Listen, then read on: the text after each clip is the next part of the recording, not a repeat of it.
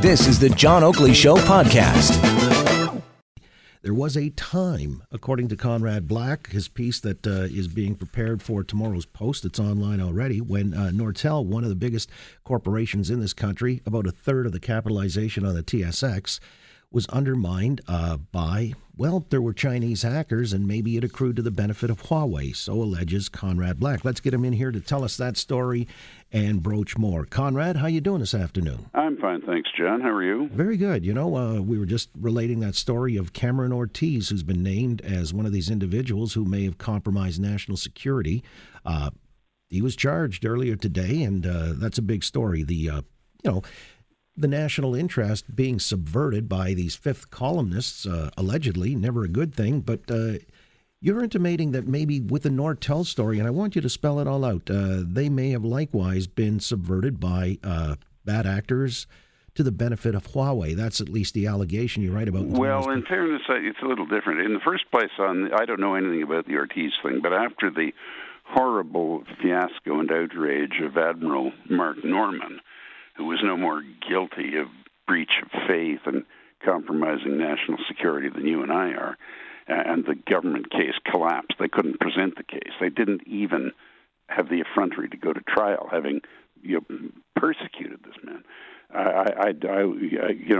I'm not saying this is that all over again. I'm just saying we have to give the benefit of the doubt to the accused until we see some proof. That's all I would say. But on the matter you raised, on the Huawei thing, they're not necessarily bad actors. Huawei just engaged in industrial espionage, and this is not contrary to Chinese commercial ethics. It's a normal practice there, but it isn't here. And the reason we lost Northern Telecom, the greatest company in Canadian history at one point, a third of the entire stock market value on the Toronto Stock Exchange, and 94,500 employees all around the world, great market leader everywhere.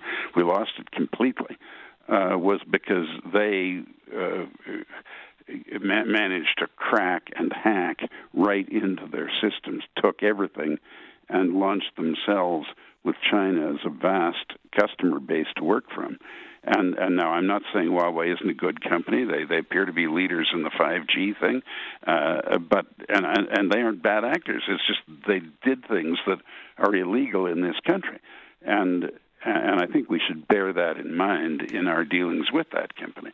But it's not the same as a Canadian government senior official like this man at the RCMP has been charged, or Admiral Norman accused of betraying the country. These were Chinese sharpers who hacked into Nortel, took everything out of Nortel of any economic use to them, and ran with it from there. Again, with Conrad Black, noted historian and commentator. But these, are you solid on that the fact that Huawei were the beneficiaries of whatever was gleaned from Nortel? Well, in terms of the standard of proof required of a serious court of law, no, I'm not. But the reason I'm not is we are solid on the fact that everything was cracked and hacked out of Nortel, and we are solid on the fact that they were Chinese hackers. But that's where the firewall starts. The Chinese do not cooperate with investigations like that, and we don't know who did it. But what we do know is that as Nortel declined, Huawei rose. And it was the contract manufacturer in China for Nortel products. They terminated that contract, manufactured under their own patents, but effectively replicated Nortel products, but at a lower cost because of their point of manufacturing. And in fairness, they've built research on their company since then and moved out. That was 20 years ago, and they've moved out, to a higher level. Obviously, all these products in this high-tech field are getting more sophisticated all the time, and they've built out from there. So we are solid that industrial espionage was conducted from China that effectively completely undercut Nortel. We are solid on the fact that contemporaneous with the decline of Nortel was the rise of Huawei. But could I name individuals who did it and prove it as a court of law quite properly would require? No, I cannot do that. All right. Well, that's just a matter of state that for the record. So you also say that Canada should not extradite Meng Wanzhou. I mean, how's that going to sit with Donald Trump if they were to ask for it?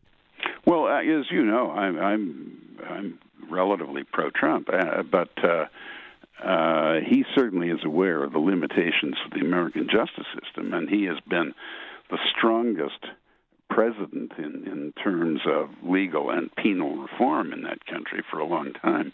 It's just been an open goal for all the politicians from right to left to shriek law and order, more crimes designated, longer sentences, and so forth, mandatory minimums, and all this kind of thing. And he is dissented from that and started to shorten sentences and reduce the scandalous situation where the United States has 6 to 12 times as many incarcerated people per capita as other comparable prosperous democratic countries, namely Australia, Canada, France, Germany, Japan, and the UK.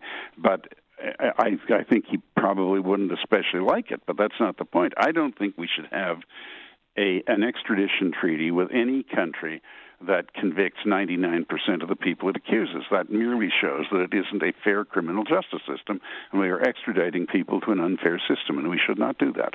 All right. Well, it would certainly get our leaders off the hook insofar as... I mean, if it offended the President of the United States, Donald Trump, or anyone else in that office, I regret that. I don't think we should be in the business of doing it, but I think we should do what's right, and that's the right thing to do. And when you get the thing back in return, well, that means that our criminals can flee to the U.S. We don't get them back. So what? Let them go. I mean, if they're criminals, we don't want them back anyway. Well, that's a good point. That's almost too logical. Again, with Conrad Black, let me ask you about the whole thing with Trump, and people are suggesting he's going down. He's not winning in 2020. But watching last night's debate of the Democrat crop, the current crop, any contenders there that could defeat Trump? No, I think he's going to hammer the Democrats. I mean, look, he has a full employment, no inflation economy. He took over the flatlined new normal of 2% growth, 1% GDP per capita growth. That has doubled in growth numbers and tripled in GDP per capita growth numbers. And there are more positions to be filled than there are declared unemployed people in the country, and it is a rising workforce rather than a declining one, which it was for about 10 years before him. And in addition to that, he's doing the things he said he'd do. He is cutting down sharply on illegal immigration. He's building the wall. He's worked out new arrangements with Mexico. Relations with this new left-wing government in Mexico are excellent, contrary to predictions. Everyone that I have heard of, including the Democratic opposition in the United States, Chuck Schumer, for example, Senator Schumer from New York, who can't agree with anything else Trump does, but he agrees with what he's doing with China. Everyone knows that China is not a fair trading country, and everyone's been afraid to stand up to them. And the greatest supporters the Americans have in this are China's nearest neighbors, Japan, India, Indonesia, Vietnam, South Korea. All of them are encouraging the Americans to continue. He's not anti-Chinese. He just wants fair trading. And these are intelligent things to be doing, and he's doing it. And the country will reward that. I mean, in terms of, for all his gaucheries and so forth, in terms of doing in office what he said he would do when he was running for that office, his delivery is the best of any president in my time, and I go back to Eisenhower. And most of them were good presidents, but not as good as Trump on that point. Let me just interrupt here for a second, Conrad, because on this matter of the economy and how well it's doing, I mean, our Canadian economy, by the same token, not quite as well, but still doing okay. And so if it's going to be an issue of wallet issues that are going to carry the day, I mean, would you say that the Liberals are in the catbird seat and could coast to re-election, or is there something else that could actually stifle those ambitions? I don't know if you saw the debate last night. Anybody there that sort of captured your fancy or imagination? Are you talking about the Canadian? Yeah, the Canadian Democrats debate in the U.S. Yeah, I only saw a bit of reruns from both. On the first question that you mentioned, whether Justin has the same argument that Trump is going to have on the economy, yes and no. He'll have part of it. The unemployment numbers are good, but the capital flows are poor. We have now new capital invested from outside in Canada has declined by 75% in 5 years, and Canadian capital exported from this country to invest in other countries has tripled. Now, the consequences of that don't pop up like a pikestaff right away, but they are serious and they are discernible. The straight unemployment numbers, I think, is a plus point for the government, and will be used by them as they should use it. Just going back to Trump for a second, on the Democrats, all of them are lumbered with some variation of open borders, completely socialized medicine, the green terror, and tax increases, and none of that is going to fly with the country. So I think Trump, barring some virtual 9/11 level interruption and unforeseeable event, should be quite safe enough. On the Canadian election, I'd say it looks very close right now. Whether the Liberals can get to a majority with the support of the NDP and or the Greens, or the Conservatives can get to a majority with the Bloc, at least not voting against them,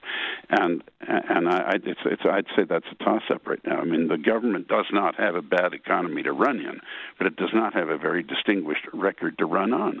Well, and finally, because you mentioned the Democrats south of the border are obviously trying to throw everything up against the wall and see what sticks, and Jagmeet Singh, pharmacare for all, dental free, free post-secondary tuition, taxing the uber rich. I guess Elizabeth May feeling some of that is attractive. She even said community service for SNC-Lavalin. They would pro bono, like build a bridge or a highway or something like that, as penance for any types of illegalities in Quebec. I mean, what do you think of that as a last question? Well, you'd have to alter the criminal code. If she's talking about illegalities in Quebec, we got to prove them.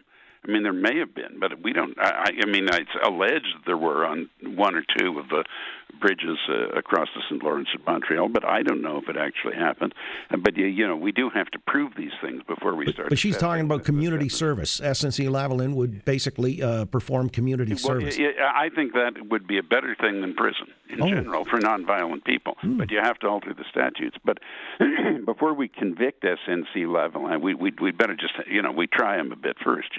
I know it's terribly bourgeois and traditionalist of me to want people to actually have a trial before we condemn. My wife, by the way, Barbara Emile, wrote 20 years ago that in about 20 years, this is what she wrote 20 years ago, in about 20 years we'll be at the point where justice in Canada will consist of sending people a postcard telling them when and where to report for prison.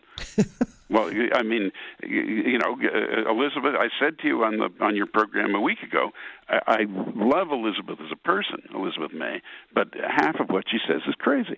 I mean, not insane, but bad policy, mad policy.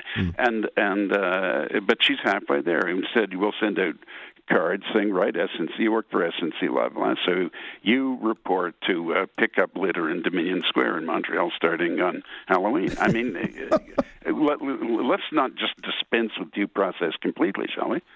All right, well, or as the comedian Mort Saul once said, if you hold a consistent political position long enough, eventually you'll be tried for treason.